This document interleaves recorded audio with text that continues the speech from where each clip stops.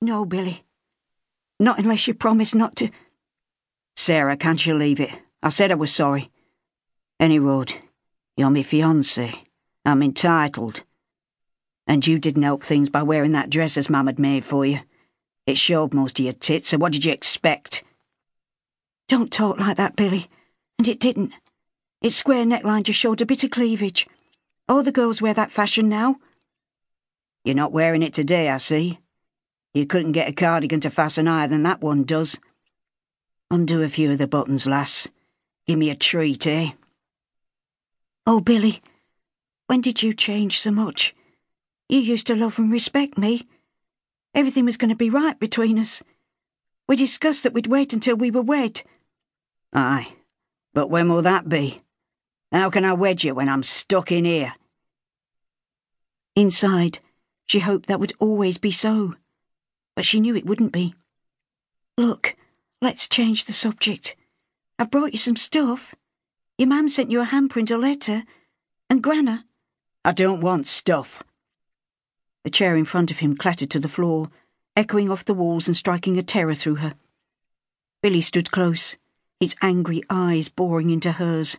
I want you, and I want me freedom. Can't you understand that, Sarah? I want out of here. I want us to be together like we were meant to be. I'm not for taking much more of it. His anguish didn't arouse her pity, but added to the dread that had settled in her. The news she had for Billy signified the changes that the future held. Well, there is some hope it could end soon. Your Mam has a lawyer working on your case. He sounds promising. He'll come and see you when he has things in order. You're to act right with him, Billy. Keep your temper and be polite.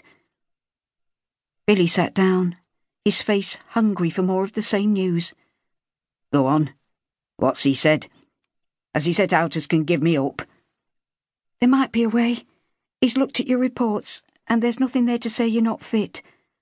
The fact that the psychiatrist no longer works with you, that you're not on medication, and that there haven't been any outbursts for a few years, all look favourable. But you'll have to play along with the lawyer's suggestions. I'll do out, he says, I promise. What's he come up with, then? He reckons that with us declaring war on Germany, if you apply for the army... Christ, give up one institution for another? Well, he thinks it might be the only way. If he could go to a judge with your record, a good reference from here, and wanting to fight for your country, then he's sure it'll be a foregone conclusion that they'll let you free. The ensuing silence gave her time to think. Billy, free? Free to do what? Only she knew that he hadn't really changed. Only she knew that the years of incarceration, having been sectioned to an institute at the age of 11, hadn't made any difference to him. His jealous rage had led to the vile killing of her beautiful Mongol sister Bella, and to the more excusable killing of Billy's brutal dad. She'd seen the evil core of him, but she also knew he could hide and control the depths of it at will, so long as nothing marred his good record. Despair overcame her. Oh God, the price of that will once more fall on my shoulders.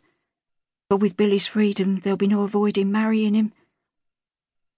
Maybe the war would change things. A terrible thought. But if the war went on long enough, it would keep them apart. Maybe even forever. No, she'd not think of the possibility of Billy being killed as being a way of freeing herself of him, because that would be the death of her Aunt Megan, Billy's mam. Her own liberation wasn't worth the hurt it would cause Aunt Megan. Sarah sighed. She'd just have to take whatever life with Billy threw at her. Doing anything else would cause so much pain. Billy's eager voice cut into her thoughts. I'll do it, lass. Aye, thinking on it is something as would appeal to me, any road. I'd enjoy getting stuck into them Germans.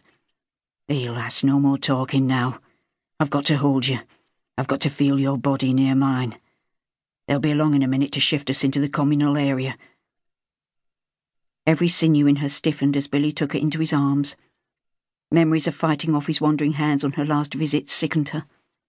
His brutal handling of her, like an animal playing with its prey, and then, when he didn't get his way, his flaunting of Dilly, the poor sick young woman who followed him about like a lapdog.